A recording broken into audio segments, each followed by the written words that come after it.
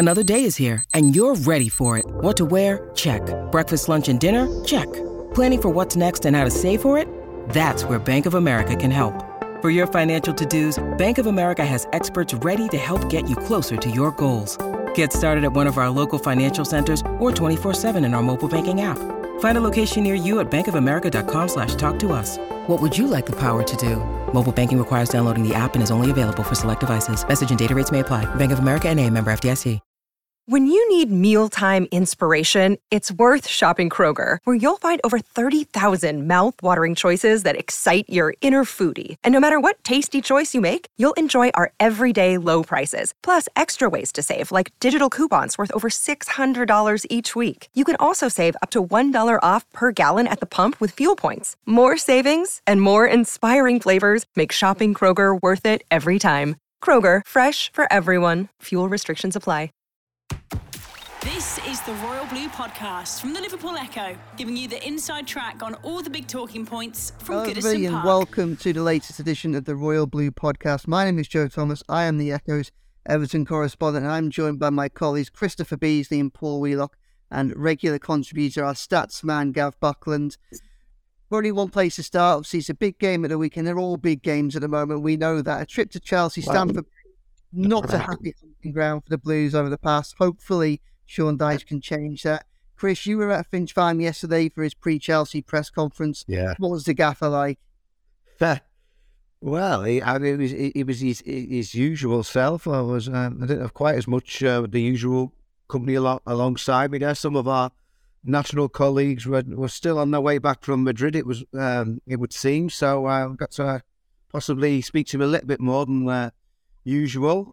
So he was glad to see a friendly face there. But yeah, he seems unconcerned by Everton's long wait for a victory at Stamford Bridge, and he was just answering a lot of questions generally, as people would have heard from the top table, about Everton's current predicament and what he's trying to do to turn around the fortunes. And what he said a lot in recent weeks is just this increasing of standards and consistency across the board. If you're setting yourselves higher standards and you're striving for greater consistency on a regular basis, the hope that in turn will bring results. And then there was the inevitable question on Dominic Calvert-Lewin, which will continue until he does return. And been a few whispers in recent times that Chelsea might just be the time when he does return. But if we're going by what the manager said on this occasion, doesn't look particularly promising for a player, of course, who celebrated his 26th birthday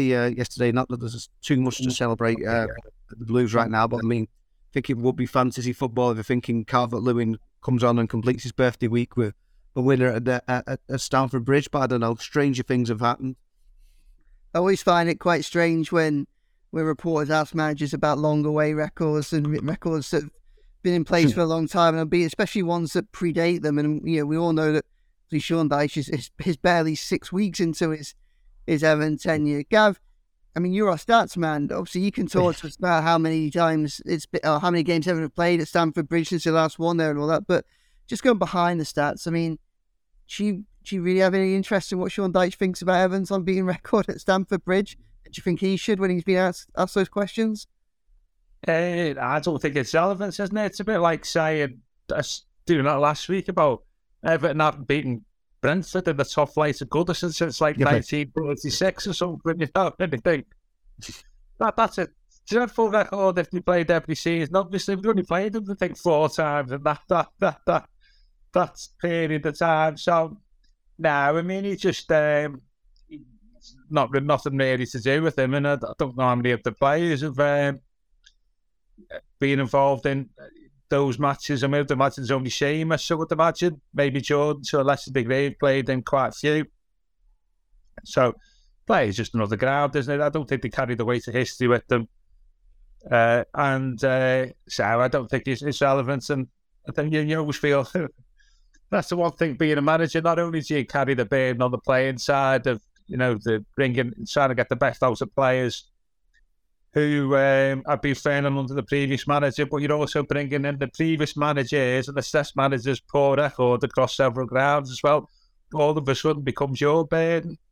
Yeah. And it works both ways, of course. So the other way is You've not lost to Stamford Bridge since 1995. You know, Dice gets beat, then it's all his fault, then, isn't it? You know, you've had a great record and you've sported it. So, in many respects, you sort of, you know, you've got the worst of both worlds, really. But I think I didn't hear the full transcript, but quite right to bat off any questions like that. It's not his fault.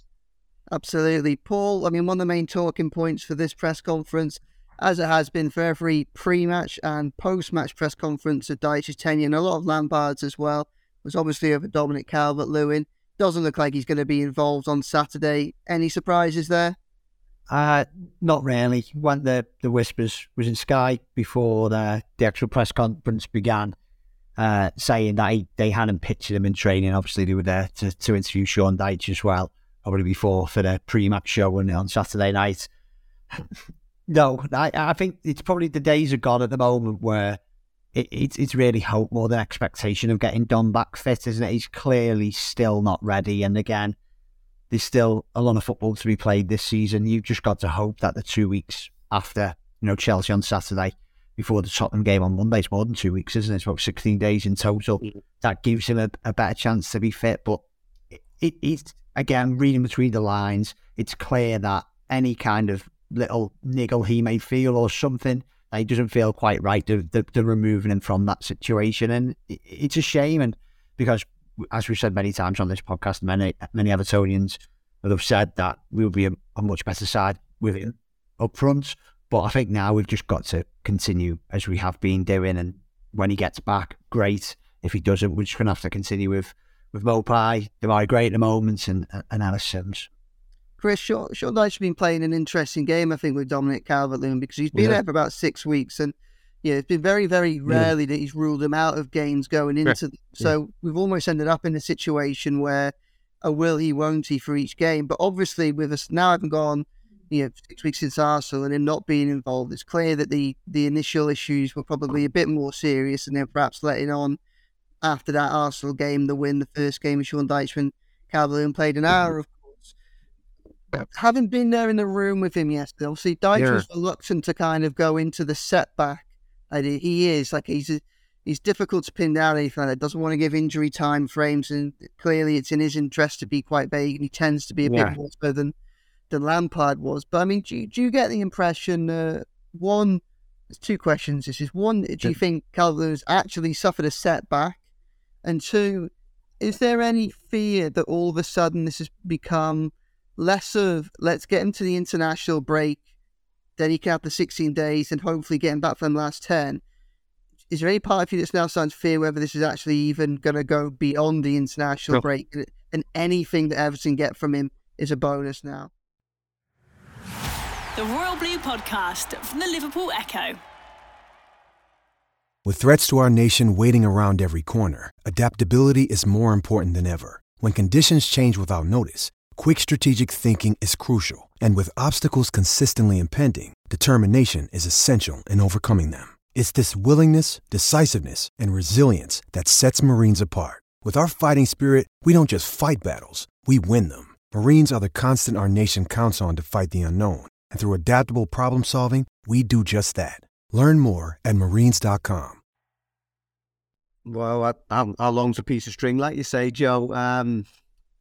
Sean Dyche is the way he is, and I imagine a lot of managers like this, but you say perhaps even more so than Frank Lampard. He's not giving you much away, and he's not going to be sort of tied down to any sort of commitments he can't keep or on in his mind, or sort of in Everton's best interest to let that knowledge come out. And Calvert-Lewin hasn't been doing a lot of stuff with the group anyway, has he? I mean, I know there was those pictures from the week before when it was snowing and he was in and amongst his teammates, but I think a lot of the time I think he's been working on it his own anyway, hasn't he? But so I don't know whether this is a setback, as it were, or a retrograde step in terms of his fitness. What you would think if it, I know he went into the World Cup break nursing no fewer than 3 separate injuries, but we were told the latest problem was the hamstring, and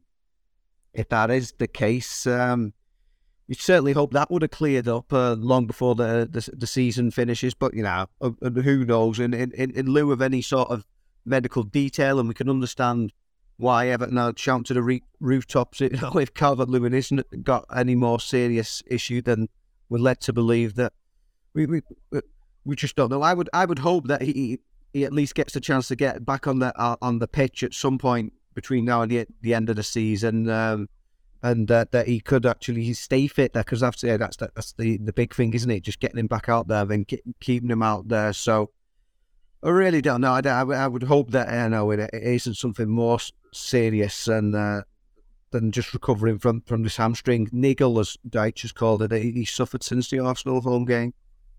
Gav, if the prognosis for Calvert-Lewin has gone from us expecting him to be back from Spurs onwards to simply hoping that he'll be back from Spurs onwards, what does that do for your thoughts on Everton's survival hopes going into the international break? Are you feeling less confident over the next 16 days after the Chelsea game? Are you dropping off the scale quite considerably now that you're not sure if Calvert-Lewin's going to come back, or actually are you already kind of prepared and think that Deitch might be prepared for life without Calvert-Lewin for a little bit longer than perhaps we hoped for and maybe expected?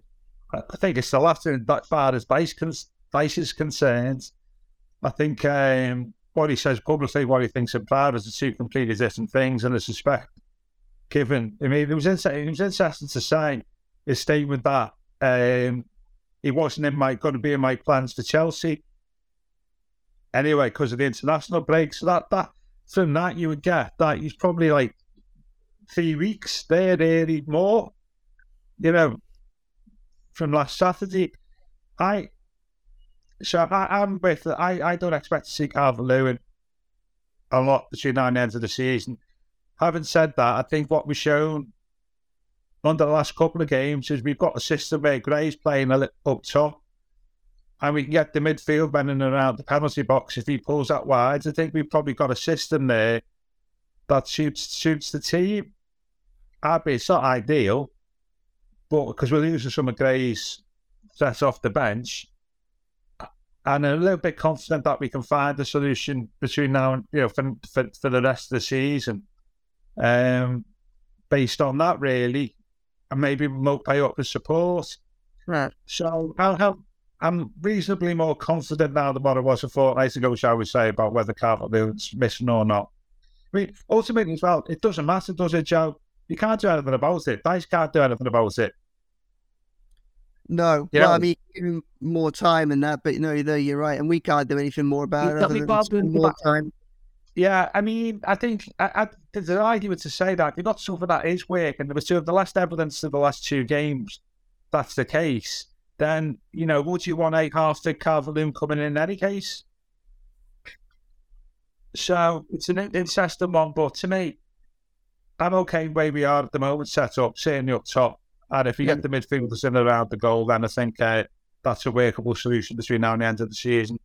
Paul, like Gav says there, it feels like Deitch has stumbled across in the last two games a workable solution where Everton can still be a threat going forward against reasonable Premier League sides. Obviously, Brentford having a great season, Forest have been pulled back into the relegation zone now. What do you think this new way of attacking Demarai Gray up top, obviously looking to surround him with some of the centre midfielders, particularly Adelaide Doucouré? I mean, what are your hopes for that? How successful do you think that might be against almost the next tier up of Premier League opposition? Because, of course, it's one thing doing it against Forest. It's one thing for doing it for 45 minutes against Brentford. Everton's next set of games are Chelsea, Spurs, Manchester United. We know they've got Man City to play against again this season. They've got Newcastle to play against this season. There's a significant number of matches against teams in the top half of the Premier League. Obviously, as those games come, the players will have more experience playing with this formula. I mean, do you think it's a formation tactic that can work against some of the better defensive outfits? About to find out, aren't we? Looking at our fixtures, to be honest, I think it's working, and I think it's the results the amount of goals we scored probably doesn't suggest how well it's working afoot. First half against Brentford, first half against Villa. We've missed some chances, haven't we? Particularly at home. Anana's one not going to put us 2 up. It was an absolute sitter.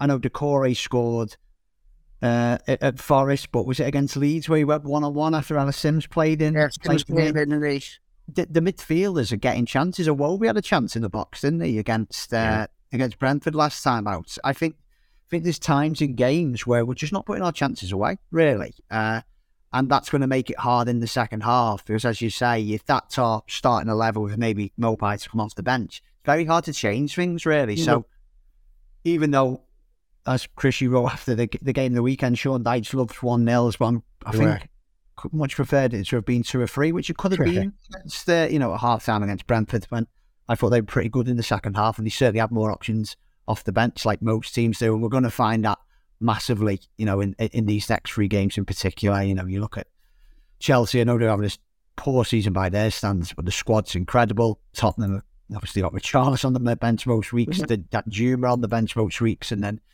United. But it's going to be tough, particularly these next 3 games. But I don't think Dyche can do much more with the bodies and players he's got. It's about making the system as good as it can be. And I was pretty impressed against Brentford first half, and I understood the reason in the second half why they dropped off. I think the one thing he will want is just a bit sharper finishing because we are creating chances. So we're going to find out how it's a tough end to the season for us anyway, isn't it? I think it's about being called heads now because Chelsea away, Man United away will be very, very difficult, and then Tottenham at home. We may come out of those 3 games with maybe not as many points as we would have wanted, but I think I've seen enough for the games against Fulham, even Newcastle at home, Leicester away, Bournemouth home, Wolves away. I've seen enough so far to suggest that we can score goals and potentially get good points out of those games, those kind of matches. The Royal Blue Podcast from the Liverpool Echo.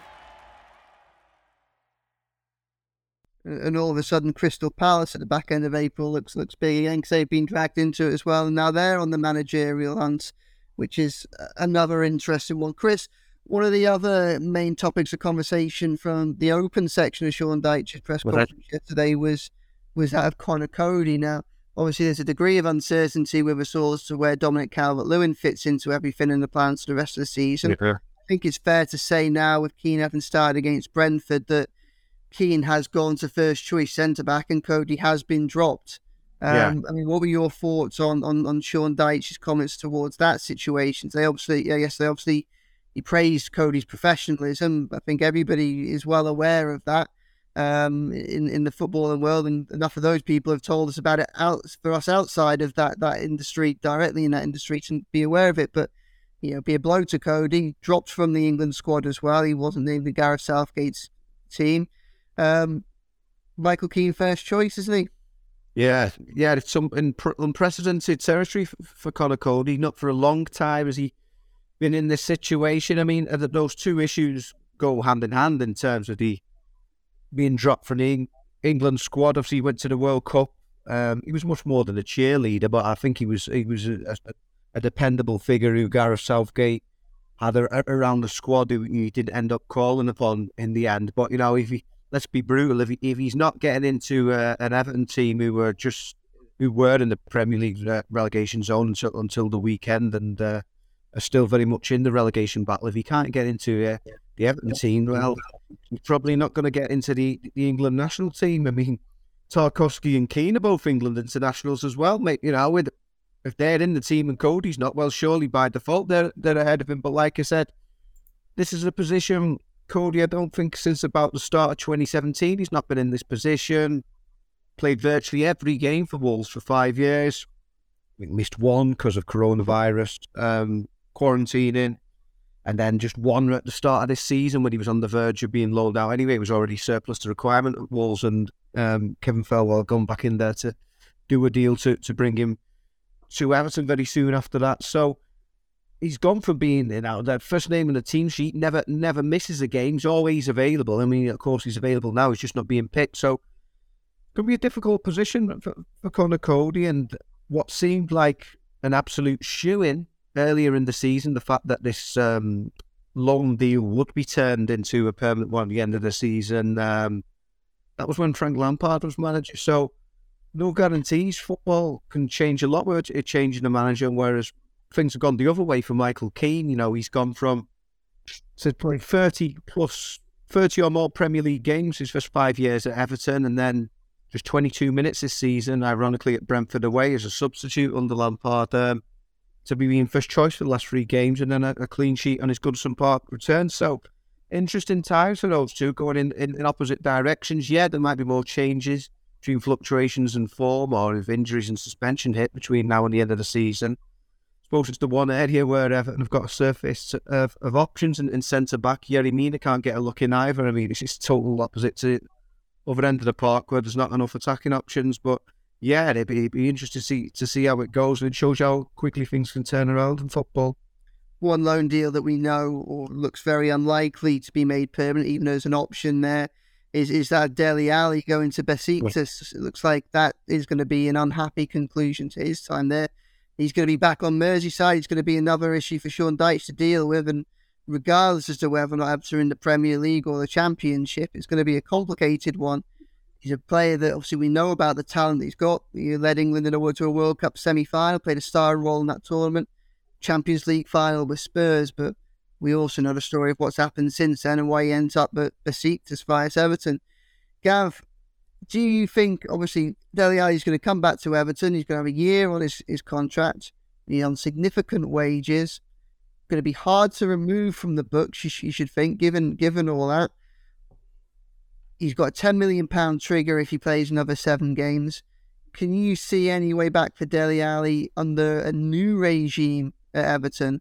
Or do you think he's going to come back into probably another summer where Everton are looking to find opportunities elsewhere for him to maybe shoulder some of the financial burden?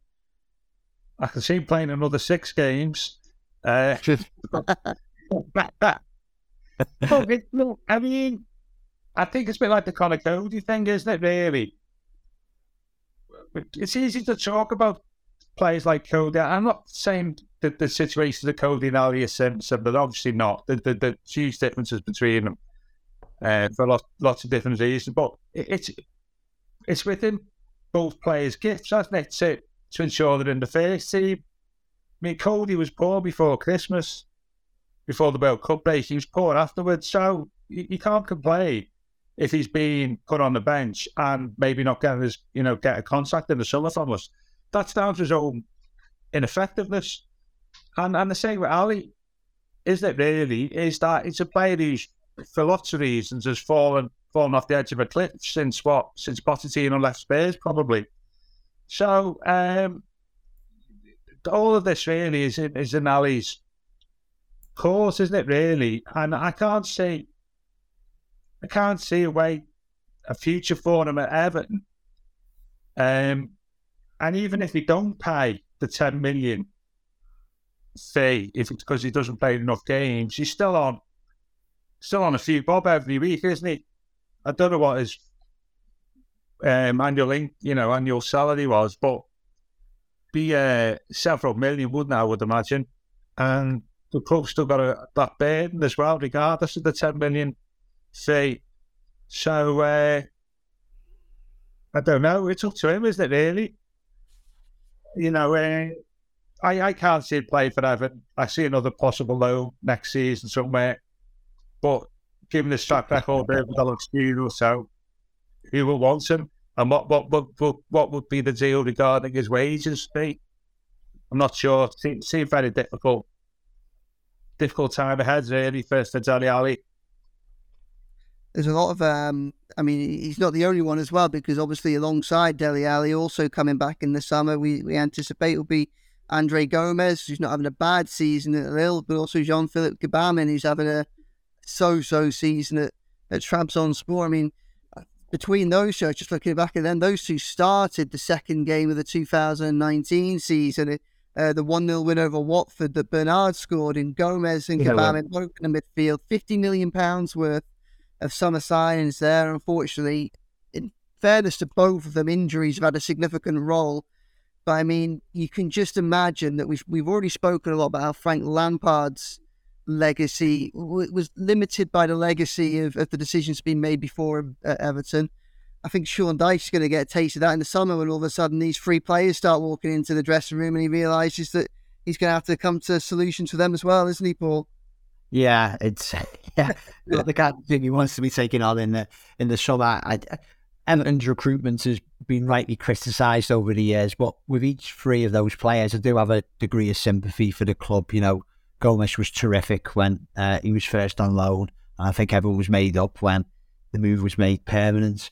Gabamin, we'll never know how good a player he could have become. He's been incredibly unfortunate by the injuries he's had, and even Dele Alli. You know, I know I certainly said like to you guys from my mates, I thought it was a gamble worth taking because just remembering what a player he was for Spurs and England. I know probably the maybe the year to 18 months prior to joining Everton, it definitely slipped off the levels that he previously reached. But I still thought, given the fact that, yeah, he's a roaring success, Everton paid a 10 million, it may go up to 40 million, but there was no doubt he was a 40, 50, 60, 70 million player at Tottenham. But it's not worked out. And I think of the 3, I think that will be the most difficult one to do because I think, as you said, Joe, there, Gomes, it sounds having a decent enough season at Lille. Gabamin has had a couple of seasons out on loan now, so I'm sure he could get another move. With Dele, without knowing him personally, you can't cast these aspersions. But a player like that with the talent he had, for him to be getting banished from like the Besiktas squad at the moment, what has happened there really? And I've got to be honest, I know in your piece that you've done today, Joe, that he did have some key contributions towards the back end of last season, obviously in the win over Palace and the cross through a Charlton goal against Leicester. You know, 2 results that effectively helped keep the club in the Premier League. But I'm sure it was the Brentford game when he came on, and I'm kind of fairly reserved at matches. And I just remember losing my rag for a little bit because I just didn't think he was putting the work rate in.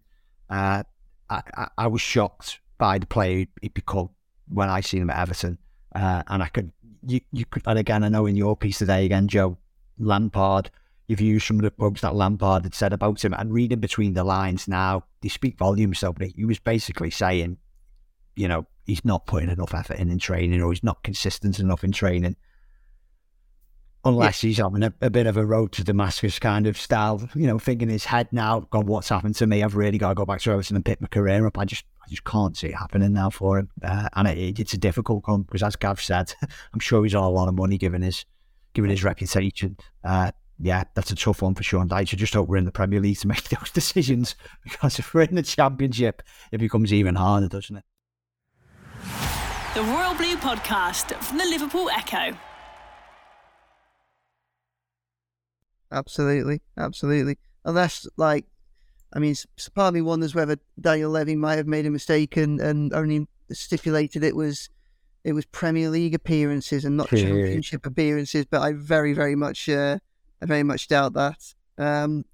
Chris, we'll have one final thing on Dele Alli. It did become a bit of a theme at the back end of his Everton career or before his loan move, that Lampard was kind of referencing his attitude in training, or the need to train and be professional a lot. One manager that certainly isn't, obviously Lampard didn't buy into it himself, but there's no place for any of that in Sean Dyche's setup. He's not going to sanction anybody who he doesn't believe is giving absolutely everything, if that is indeed what the issue is with Dele.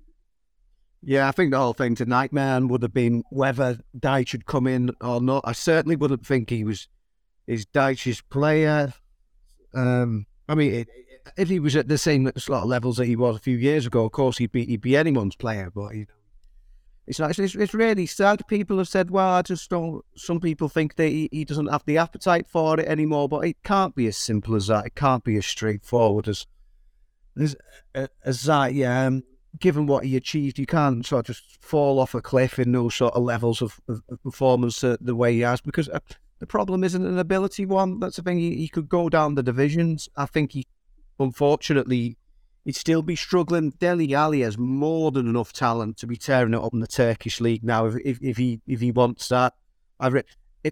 If anyone could provide an answer, people who are in the inside of football, have been professional people in football all their lives, if they can't find an answer, even like for ourselves, we know we're paid to talk about football, but we're still laymen at the end of the day. So if people within football can't find an answer, I think it's a very difficult solution. I just don't know where Dele Alli goes from there. Like you say, Daniel Levy is notoriously canny in these kind of deals. I don't think he's going to let it slip that, there's some sort of loophole in there that doesn't include the Championship. But we don't want to go there. We don't want to consider this. But, if you've got that nightmare scenario that Everton are in the Championship, I just can't see Dele Alli being a big part of those plans, even if that 10 million clause wasn't in there. So I just think it's a non-starter. But unfortunately, the big question is, how do you offload him? He's Everton's problem to offload now, and it's a great shame for all concerned. Absolutely. Well, there's plenty of things for Sean Dyche to take a look at there, but obviously those are issues which he doesn't even have to begin to think about really until the summer. Before then, we've got the whole attempt to survive in the Premier League first. Obviously, things look a lot better than they did following the win against Brentford. The table looks a little bit better. I mean, there were some fantastic results the other night for Everton, weren't they, Gav? I mean, I know it's concentrate on your own games, look after yourself, etc. But, I mean, I don't know about you, but when it got to stoppage time, I was sitting there looking at Brighton and Brentford saying, come on, lads, hold on. Were you doing the same? You know what? I didn't even know they were playing. I didn't even know they were playing that job. I saw something on social media saying a good night for Everton, and I just thought they meant Liverpool getting knocked out the Champions League. And somebody mentioned something, I can't remember, Solly March or something. A player who's always known by his first name as well. He's one of the players with me. I thought, this is a bit odd. What's going on here? And then so I checked the results, and as you say, so both Brentford, they've done us a few favours recently, and Brighton both helped us. And yeah, this can change quite quickly, by the way. We've had a good run of fixtures in our favour. It can change in a short period of time, horribly. And Dyche was asked about this yesterday. Was it sort of 7 of our last 10 games or something is against teams at the top half? Yeah. We're not playing a lot of teams in the bottom half who are under threat. And he said he doesn't really care about that. That's quite right. You just got to, you just got to make your own, reality and make sure you get your own points on the board and worry about other people about what they do. So yeah, it was good to say, but ultimately it's within our gift, isn't it? If we win 5 or 6 of our last, whatever it is, 11, 10, 12 games, then we're going to be okay, aren't we? But as we said, 5 or 6 wins out of the last 11. I'll tell you that, Gav. Yeah, I'd say that. I'd say what way it's got the ball. We could be in the Conference League next year with that. But it is. We have to be careful, don't we? Because we've got 3 tough games, and the thing is, I mean, you get all statty about this stuff, can't you? But if there's 9 teams involved at any weekend, 2 of them teams are probably going to play each other. There's probably going to be 2 fixtures where they play each other. So if you get beaten your game, guaranteed that at least 2 of the teams at the bottom in your group are going to get points because they're playing another team in your group. So, and we've got 3 tough games coming up. And I know there's fixtures between the teams at the bottom against each other in the next 3 weeks. So they guarantee points at the bottom. That's it. And I said that last week. In 2 weeks, because it's international break. In 3 weeks' time, the table could look completely different if we don't get points in the next 3 matches. So, as I say, forget about what other people do. We've got to try and get our own bank of points. Chris, I'm going to ask you this briefly because Sean Dyche is convinced that you're always on dates. Were you following those fixtures? Were you following those fixtures on Wednesday night? I was. Were you too busy? Or were you too busy? I was on tenterhooks as I briefly went on to online to check them. Yeah, Gav's right though. The way it waxes and wanes, we're not being negative here, but given that the fixtures Everton do have come up, and as Gav points out, he's whereas I was probably more on it on Wednesday, Gav might be on it more for the next few weeks, pointing out that those teams at the bottom are playing each other. If that is the case, then.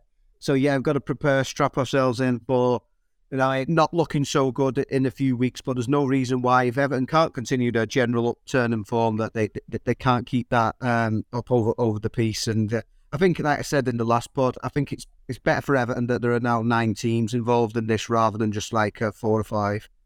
Just as an explainer for those who are listening, Chris Beesley's the best dressed man in the Liverpool Echo office. He's also the best dressed when he goes to Finch Farm to his press conferences. Yeah. And Sean Dyche has already pointed this out and believes that it's normally because Chris might have somewhere better to be after he's been to Finch Farm. Yeah, Ryan, shame we don't have the visual for this anymore. But I can assure you right now that Chris Beesley is wearing a suit in his bedroom just whilst he's doing this. Not looking like it looks more like a prison suit, not a. No, I look like I'm about to rob something in a cartoon. Paul, I don't want to labour this because obviously we've covered about how everything have got to concentrate on themselves, but Patrick Vieira going, any surprise to you? Obviously, I think Crystal Palace now are in the relegation battle, aren't they? Surprised on one hand because he did an absolutely terrific job last season because they were left with a shell of a squad, weren't they? Right. After Honcho left, I think they had 7 or 8 first-team players. They got a lot of the old members of that squad left on free transfers, and some of the deals he did and some of the players he's brought through have been fantastic. The centre-back and captain, Alli, I really enjoyed watching.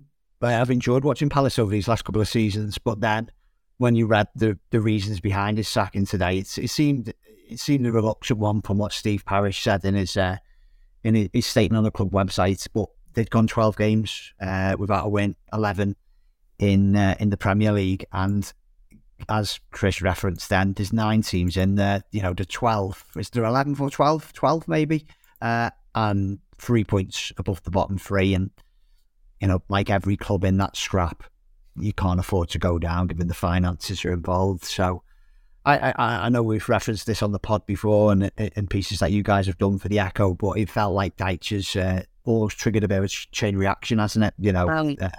Everton kind of went first, and I'm pretty sure if Dyche was on the market now, I think Southampton would have looked at him, I think Leeds would have looked at him, and I think certainly Palace, who've been with him in the past, I think he's been close to getting the Palace job in the past, would have looked at him. So yeah, I'm not surprised. Shame, because I think Vieira did a good job, but it's just gone wrong recently. But who's out there now?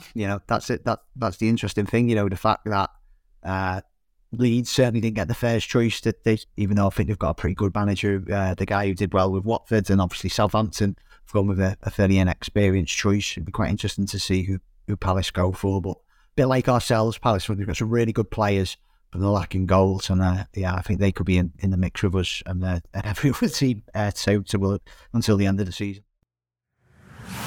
The Royal Blue Podcast from the Liverpool Echo.